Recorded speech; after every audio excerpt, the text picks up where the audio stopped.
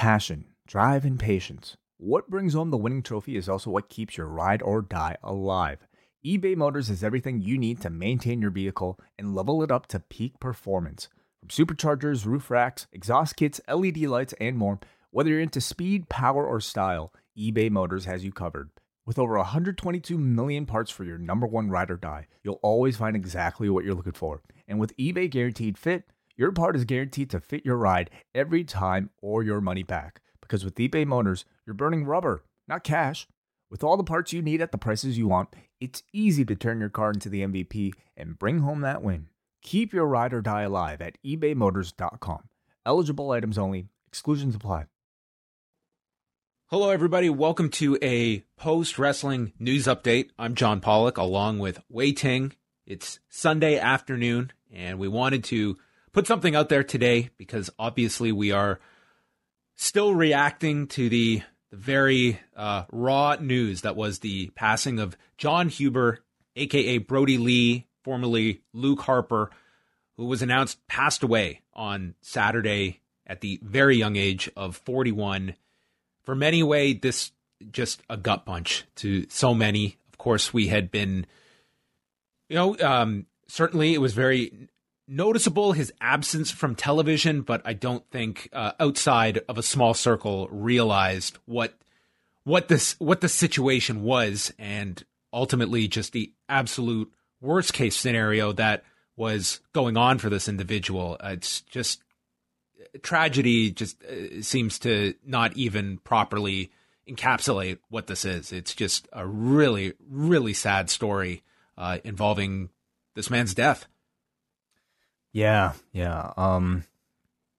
Again, I feel like as wrestling fans, we are somehow like, I don't know, like it's not the first time we've like dealt with tragedy really as a community, but there's a lot of it. It's a lot of it. But it always hurts more when it's like somebody who's so young and someone we've just seen, I think you can argue in the prime of their career. Certainly maybe like, in terms of, I don't know, success is part of a real significant part of a company. So the fact that nobody really knew the extent of like, this illness that he was suffering from, and then just all of a sudden be kind of like, told of this news. I've seen like an outpouring of grievance, from the community at a scale that I haven't seen in a long time. Yeah, so the statement that came out from AEW was that the All Elite Wrestling family is heartbroken. In an industry filled with good people, Jon Huber was exceptionally respected and beloved in every way, a fierce and captivating talent, a thoughtful mentor, and simply a very kind soul that starkly contradicted his persona as Mr. Brody Lee. John's love for his wife Amanda and children Brody and Nolan was evident to all of us who were fortunate to spend time with him, and we send our love and support to his beautiful family today and always. John's popularity among his peers and influence on the wrestling world was worldwide and transcended AEW, so this loss will be felt by many for a long time. We were privileged at AEW to call Jon Huber a brother, a friend, and one of our own. Also on Saturday night, his wife Amanda did put out a statement. The entire thing we do have the text of in the story we have up on the site, but from the first paragraph, she noted that her heart's broken and stated, he passed surrounded by loved ones after a hard-fought battle with a non-COVID-related lung issue, and thanked the Mayo Clinic and their team of doctors and nurses who were attending to him during this whole thing. So that's what we are aware of now. On Saturday night, I had gotten a message from a friend of mine who I guess had heard the story before it had gotten out and was trying to find out if it was true. And I mean, I was not aware of it. And it was almost momentarily after that the statement came out from AEW. So this just kind of nailed me, just seeing this, because I mean, yes, he has been off television, when he, they did the dog collar match with Cody, and like, it made sense that after such a brutal match, you sell the effects and then you go off television for a bit. Now, this had been 2 months, and certainly there were the questions like, is everything okay? And AEW had been very quiet about it, and even Tony Khan addressed it on one of the recent conference calls and was not going to divulge anything. So, I mean, there was the concern about like what is going on with him, this being such an extreme situation that was actually going on. We also saw from the spoilers that did come out from the last Dynamite, the one that aired this past Wednesday, that they did do a segment for the live crowd where Brody's son pinned Kenny Omega. And I mean, you look back now at, you know, the significance of that. I mean, I read it differently at the time. That, I mean, I just thought it meant, well, Brody was probably there then. So it's, you know, he's on his way back to television. And then you look back at, you know, what this family is going through. It's such a heartbreaking story. I mean, I'm not going to be able to add anything more than so many others have already. It's just, as you mentioned, Wai, I think he was in the biggest run of his career. His introduction into AEW, I think it gave Dark Order its direction, and then saw this group go from one that a year ago was just being panned left and right to one that broke through on being the elite. That, I mean, for all intents and purposes, the show is now being the Dark Order, and completely turned it around. And I think it was Brody Lee had a big part to do with that, and his role on that show as well, and the chemistry with John Silver. Like, it just seemed that this last year he was, you know, went from a period in WWE where I think he was very frustrated into this environment that he got to kind of work his way through, had that, you know, that dominant win over Cody. And, you know, he was 41. He was, you know, later on in his career, he had been a, 17-year veteran at this point, but really felt like everything was starting to click for him with the move to AEW. Yeah. You know, just even before that, I mean, the whole thing with his contract status in the WWE and him making sort of a public play to try to get released at a time, for the better part, I would say, of like the past, year, maybe 2 years, it feels like we've, at least, audiences have had glimpses of this guy wanting a whole lot more for his career than what he was able to achieve in the WWE. Certainly, anytime he was given the ball while in the WWE, I think you saw the guy perform to the absolute best of his ability. Whether, you think back to at the beginning of that SmackDown split, where he was given sort of like a prime, at least like it felt like he was getting a singles push. And, whether due to injury or whatever other reason, things ultimately didn't really completely kind of break through for him. And so you saw the Bludgeon Brothers thing, and then that got cut short again due to, things beyond the his injury control. to Rowan. And then, it just seemed like whenever something got going, there would be, some roadblock, whether it was, the breakup of the Wyatt family or, an unfortunate injury at a time when they were really pushing the Bludgeon Brothers as that monster heel tag team. And then, I don't think even people would remember the brief return of Harper and Rowan right at the end where they got involved with Daniel Bryan and then just finished, his last appearance on TV would have been October of last year, did a couple more live events, and then received his release by the end of the year. Also, if you remember, there was a time where, towards his last kind of few months with the WWE, he had he didn't have many appearances, but he was scheduled to wrestle at that Worlds Collide thing during WrestleMania weekend. And he wrote this really great post about how it's that's his WrestleMania. Yeah, he was treating that as WrestleMania. And again, it's just at least if you've been paying attention to his run towards that point, you knew this guy wanted so much more. And by the time he got to AEW, you could see the hunger in him, even especially at his age. Not knowing how much more kind of these years he had left. So I felt like every time you saw him on TV, he really, at least his entire run, but especially while he was in AEW, you could see him put 100+ whatever cliche you want to use, of his effort completely into every single match, every single in-ring segment that he had, every single BTE segment that he had. And they were a tremendously entertaining few months, and incredibly tragic that, I mean, incredibly tragic for many reasons, but just strictly from an in-ring performer standpoint, I mean, really just scratching the surface of I think what he was ultimately capable of on TV. So, yeah, really sad. And if you remember the time frame, his debut on AEW was March 18th, 7 days removed from everything shutting down. And that night, he was supposed to debut in his hometown of Rochester. Yeah. So that would have been, certainly like the ultimate debut in Rochester for him. And that was week one of the, empty or limited capacity Daly's Place. I mean, that first one, like there were no fans there. That was our first week of watching Dynamite without fans. That's right. Yeah. And really throughout his entire run, not really having a full audience. So, but I mean, in hindsight, at least he reached the stage to the point where, like, look at the outpouring of support where everybody from both companies and the independents, really everybody who is sort of a significant name in wrestling right now, had some sort of interaction throughout his career and has just so many great things to say about him. So, yeah, clearly somebody who, mattered and touched a lot of people.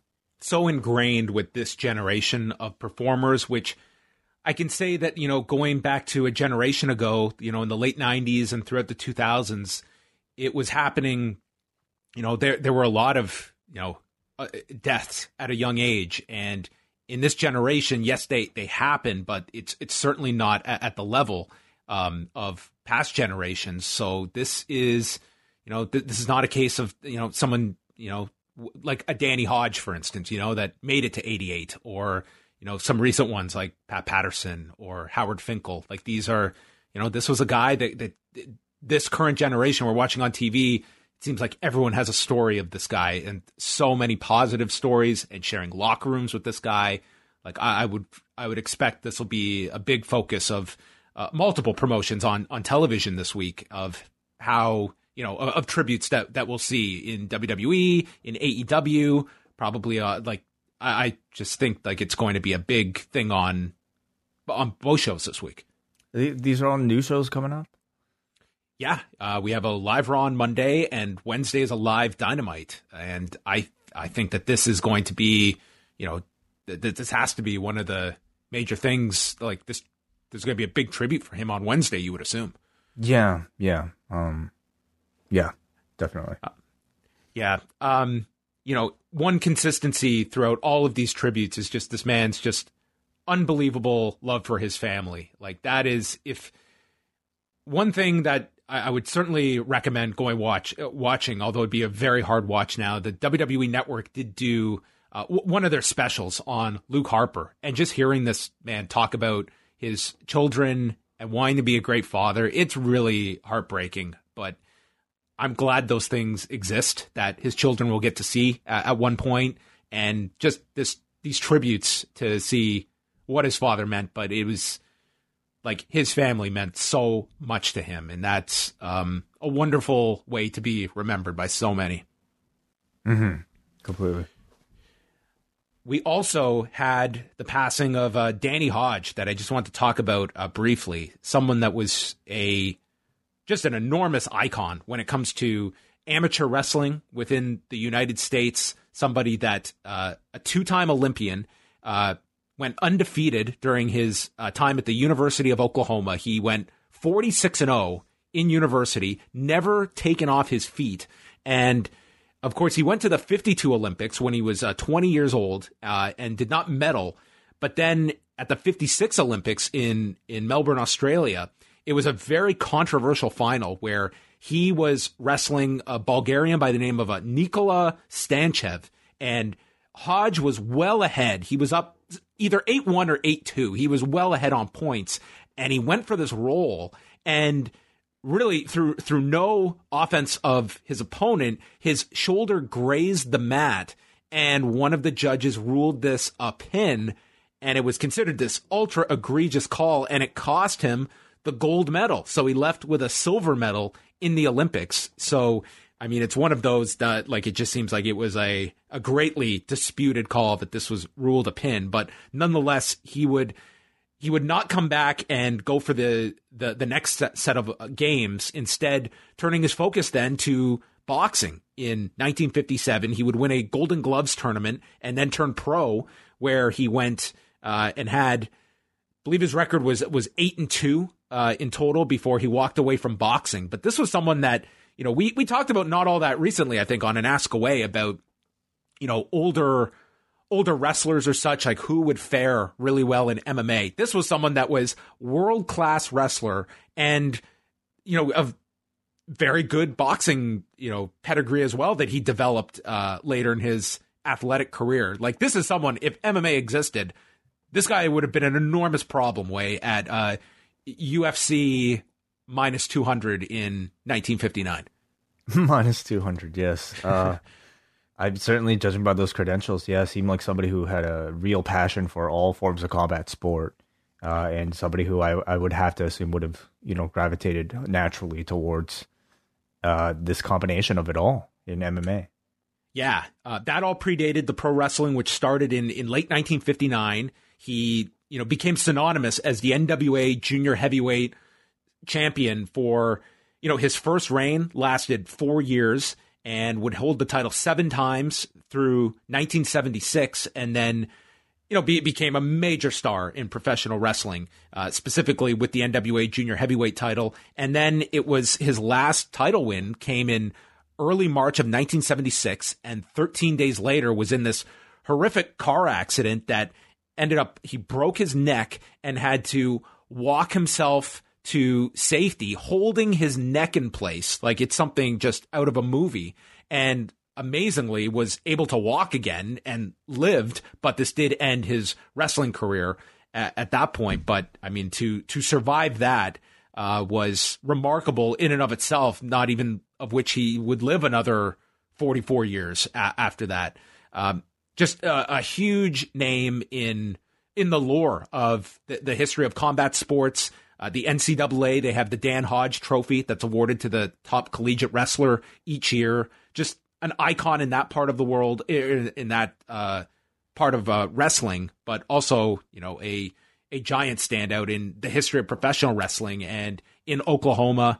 So we do have a story up on Danny Hodge, but that was just two big stories on Saturday, both of them. And I was telling you, Wei, that after I wrote the Danny Hodge obit, I was looking at all the obits that I've written this year, and I've actually put together a list of the people that have passed away this year, and it's just staggering, the number. Like, I counted over 40 people involved in the industry that passed away this year. Jeez. How many, by chance, do you remember from, like, last year? I'm just curious if it's any more than, I guess, typical. I'd have to look it up, but I couldn't imagine it's close to this in just number, because you had several deaths in Mexico that were COVID related, but also just in terms of huge names this year, like just a sample here that passed away this year: Rocky Johnson, Howard Finkel, Hana Kimura, Shad Gaspard, Rollerball Rocco, La Parka 2, Tracy Smothers, Bob Armstrong, and just recently Danny Hodge, Danny Havoc this year, Road Warrior Animal, Tracy Smothers. Like, this was just a daunting year when you're at the end of it and looking back at all the people that passed away. So anyway, our condolences to all those affected by, the passing of Danny Hodge, the passing of John Huber, and anything else, Wei, you want to share about anything, just maybe any of the coverage you've seen of Brodie Lee's passing, some of the tributes that have stood out for you. It just seems everyone has weighed in and had such a close relationship with him. I would specifically point people to the Twitter account for Chris Harrington, who grew up with this guy, and it's actually an amazing story that these two guys from in upstate New York, who came up as wrestling fans together and ended up working for the second biggest company in the U.S. together. Yeah. My heart goes out to him.